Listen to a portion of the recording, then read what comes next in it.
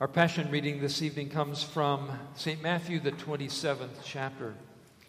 When morning came, all the chief priests and the elders of the people took counsel against Jesus to put him to death. And they bound him and led him away and delivered him over to Pilate the governor. Then, when Judas, his betrayer, saw that Jesus was condemned, he changed his mind and brought back the 30 pieces of silver to the chief priests and the elders, saying, "I have sinned by betraying innocent blood." They said, "What is that to us? See to it yourself." Throwing down the pieces of silver into the temple, he departed, and he went and hanged himself. But the chief priests, taking the pieces of silver, said, "It is not lawful to put them into the treasury, since it is blood money." So they took counsel and bought with them the potter's field as a burial place for strangers. Therefore, that field has been called the field of blood to this day. Then was fulfilled what had been spoken by the prophet Jeremiah, saying, "And they took the 30 pieces of silver, the price of him on whom a price had been set by some of the sons of Israel, and they gave them for the potter's field, as the Lord directed me." Now Jesus stood before the governor, and the governor asked him, "Are you the king of the Jews?" Jesus said, "You have said so." But when he was accused by the chief priests and elders, he gave no answer. Then Pilate said to him, "Do you not hear how many things they testify against you?" But he gave him no answer, not even to a single charge, so that the governor was greatly amazed. O Lord, have mercy upon us. Thanks be to God.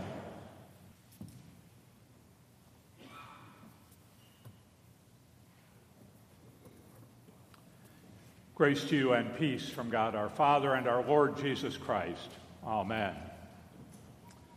Our text is from Psalm 102 that we sang a few minutes ago. Here again these words, "I am like a lonely sparrow on the housetop."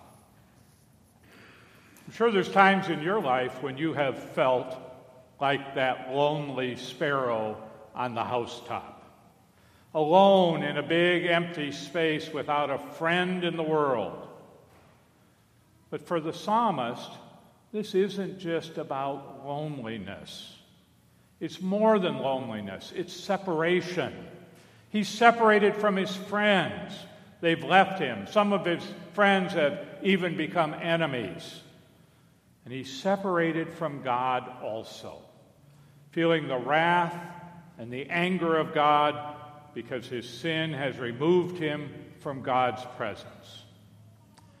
And that's the impact of God's law. When God's law is at work in human hearts, in your hearts and my hearts, it crushes, it condemns, it brings loneliness and fear. The law shows humans their sin, and sin separates us from God. Sinners are not worthy to be in the presence of God. So you and I are like the psalmist, separated from our friends by our sin, broken relationships, family feuds, disagreements at work, at school, at home, at church. Sin blinds us also to our own faults. It's always somebody else's fault. We attack and blame others for our sin. And sin separates us from God also. When God's law looks at us, we see ourselves for what we really are, a sinner who needs to be saved. And there's no hiding from God.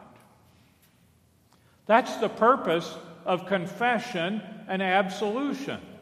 The gospel, the good news, is that God wants to forgive our sins. God wants to reconnect us to himself. God wants to save us from our sins and their consequences. We are to confess our sins to God. As we just read from Luther's Small Catechism, what sins are we to confess? all of our sins, even those that we're not aware of. And we do that. We do that in the Lord's Prayer. Forgive us our trespasses. All of our sins. God wants us to plead guilty to every single sin, even the ones we're not aware of, and that happens also in the general confession. I, a poor, miserable sinner, confess all my sins. It happens also in private or individual confession and absolution. This confession is for the healing of the sinner's guilt, their conscience, for removal of the burden of their sin. Remember, we don't confess for God. He already knows all our sins. Rather, we confess for ourselves. We confess so that God will forgive us. As sinners, we want to hear God's forgiveness. It's not just enough to read about it. It's not enough to simply pray about it and wonder if it's really true. That's one of Satan's games that he tries to play with us. He loves to cast doubt on God's forgiveness. He loves to make us think that maybe our sins are too big or too many to be forgiven. Instead, we need to run to the forgiveness and absolution of God's Word. God loves us so much, after all, that he sent his son Jesus to die on the cross to pay for our sins. And God gives us the gift of forgiveness to us and to everyone who believes in Jesus as their Lord and Savior.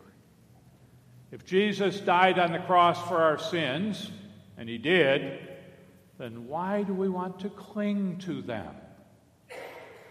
Confess them. Hear words of forgiveness from God.